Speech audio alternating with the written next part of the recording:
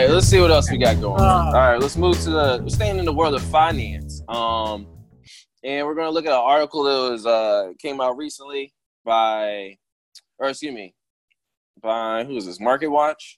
And it's about Jim Cramer and his opinion on new investors. The title of the article is Clueless Investors Just Keep Driving the Stupidly Bullish Stock Market Higher. CNBC's Jim Cramer says. Now, if you don't know who CNBC Jim Cramer is, or just Jim Cramer, I don't know why I put CNBC. Anyway, he's a very famous stock investor / portfolio manager. He runs a website called The Streets, which not to be confused with The Streets, but a lot more successful white people on this one.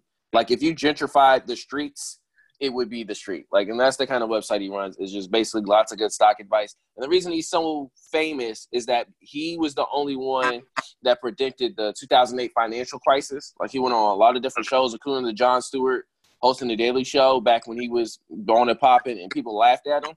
But he called it right. And, like, ever since then, he's been seen like as a very prophetic kind of person. So I visit his website, and I get some investment advice from him and on his website. But this article stuck out to me for a number of different reasons. And the base of the article is talking about how a lot of people are using these new investing apps and like their stimulus checks and things like that to invest in companies that, based on their numbers and what they were self-reporting, that they really shouldn't be going up that high. So, for example, looked at BP. In this biopharma firm called Sorrento. I think they're in charge of like Oxycontin or some shit. But basically said, based on the numbers they reported in their quarter two and past quarters and their predicted trajectory going forward, that people are just putting money in these things to drive numbers up. And I don't know, do you do investing, Boo? Like, do you invest? No, I'm not gonna lie. Fuck no. I'm not gonna lie. I'm not mad at you.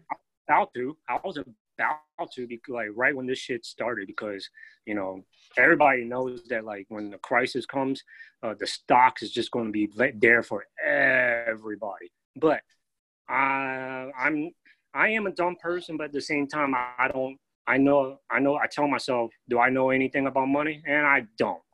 Like, not a lot, not some of it, but not a lot of it. So that's why I didn't go into it, because like I said, I don't follow the crowd. You know what I'm saying? And that's real. Like, when something like stocks, when everybody just starts talking about like stocks like sheep, you should tell yourself, is it really worth it?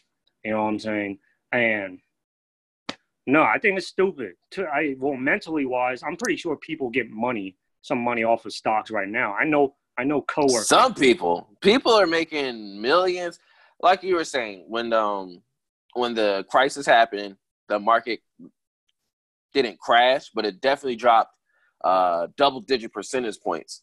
And that's a time where, like, unfortunately, that's just how the way the world works. It's like if we're a pack of lions and we're all walking by and we see 3 gazelle just drop down and collapse and maybe they're having a seizure, like, that's the best time to go attack them because it's free meat. And that's kind of how, like, the stock market is. You kind of have to wait till some poor shit happens to somebody in order to really just make easy work for you. Like, there's still people making millions and billions off of how low the stock market shrunk in March. But the main concern for Cramer and I think a lot of other people are like the money people, the apps. So, like, if you ever heard of the app called Robinhood, yeah, I used to have it. I deleted it. Robinhood was a big game changer for a couple different reasons. One, it allowed many different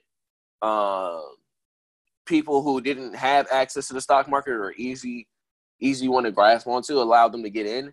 And it also allowed them to buy stocks at partial shares. So like if a stock went for like $500, you could buy $50 worth of a single share of a stock and you own part of one. And you can't do that in most regular stock market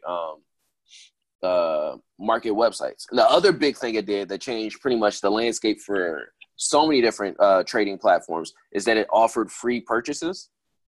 Now, the reason it did all this shit, of course, is because, like, they were capturing data and a lot of people have actually gone into debt because of this. But that was a big game changer because I use E-Trade, and before then, they charged $7 or $8 to make a single transaction. So if I wanted to buy a share of stock and buy another one again, it's $7-8 plus another $7-8.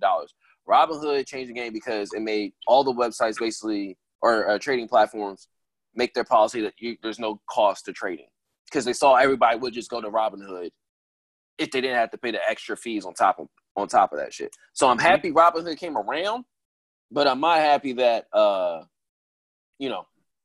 not happy the markets is basically setting itself up for failure. You know what I mean? It is going to. I don't know. Like it's just like I said. I don't really know a lot about stocks. Like I was thinking about like investing in it, but have you ever like have that deep feeling is like something doesn't feel right? If Sure. That's exactly how I felt because I got a coworker that has Robinhood and he invested in a lot of stocks and he obviously like sees what's going to like that's not doing good and it's going to come back up while COVID's kind of getting a little bit better, right? And then he's been doing all that and honestly he's been helping himself pay the bills with the help of his Robinhood a little bit, but I don't know, man. I mean, I'm all about like not being too desperate or being stressed out for being competitive with other people. If you didn't grab a hold of this first, to me, stocks is like when I hear people doing stocks, I get annoyed by them just like me getting annoyed by like staying in line at a 7-Eleven getting annoyed by a bunch of motherfuckers getting a lottery ticket. Okay, it's going to help you out a little bit, but it's not going to fucking like help you out in the long run. Like the only thing about financial thing I'm all about what's going to help me in the long run as I get older and life goes on for me. You know what I'm saying? I feel like a lot of people are able to make money on the stock market. Otherwise, I don't think it'd be around. You know what I mean? But is it only Robinhood?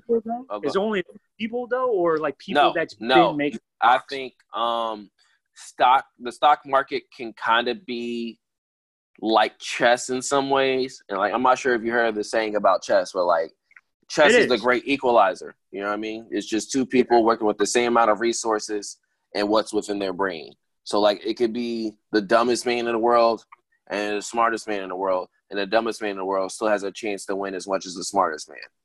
Exactly. Based on what's in front of them. So the stock market kind of works like that because I know people who aren't super rich but are making a little bit of bank off of this. And there's plenty of people that are super rich and they're still making money. And there's plenty of people on the opposite of both sides. You know what I mean? It's people losing no matter where you are, and it's people winning no matter where you are. It's kind of like, here's how the stock market kind of is. It's kind of like, in the way it's driving up.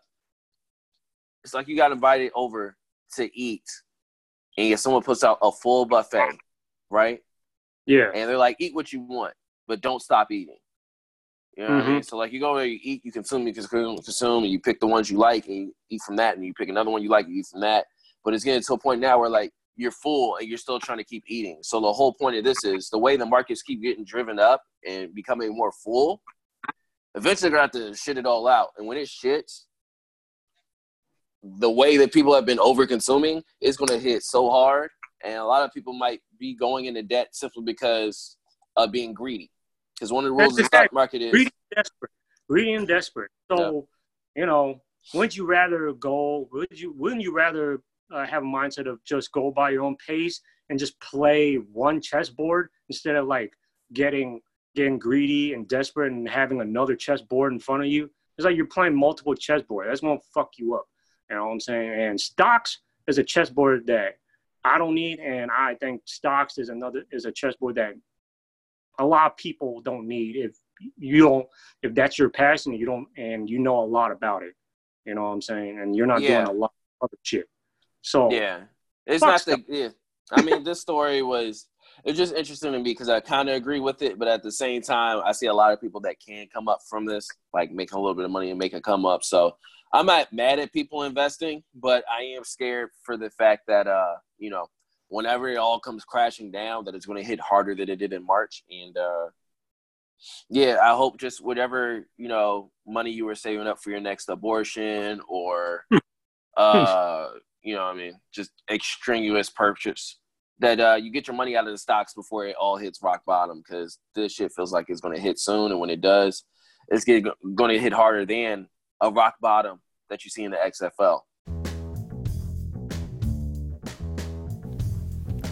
Yo, thanks for listening to the Vuru podcast. Be sure to hit the like and subscribe buttons and leave us some feedback on your platform. 5 stars if you loved it and tell us why, or 5 stars if you hated it but still tell us why. Be sure to follow us on social media as well. That's at Justin Reset on Instagram and TikTok, and at VuTang89 on Instagram. Thank y'all for listening. Stay tuned for future stuff.